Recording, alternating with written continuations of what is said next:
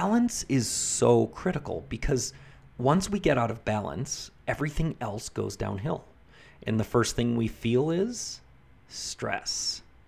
In Dale Carnegie's classic book, How to Stop Worrying and Start Living, he devotes an entire chapter to the danger of stress and how it can literally kill you. Literally. Yes, I said that on purpose. He says that during the years of World War II, there were more heart attacks that killed servicemen and their families than there were deaths from bullets, artillery, or bombs. In other words, the stress of war killed more people than the war itself. Let's look at a quick analogy of imbalance in the body, and we can see how it relates to imbalance in our lives. The first thing that puts our body out of balance is a disturbance. For example, there's an injury, so good blood cells start attacking infections. Blood rushes to that area to help with the fight. When the body stays out of balance, irritation leads to mutation.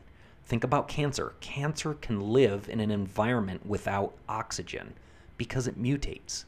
The body wants so badly to live. So when cells get disorganized, they try to adapt to the new environment and eventually do so by mutation. And finally, we end up with a compromised environment. Healthy cells start to live in this unhealthy environment. Germs flourish, yeast, fungus, and molds that feed on your energy stores, and they secrete wastes, which are pure acid.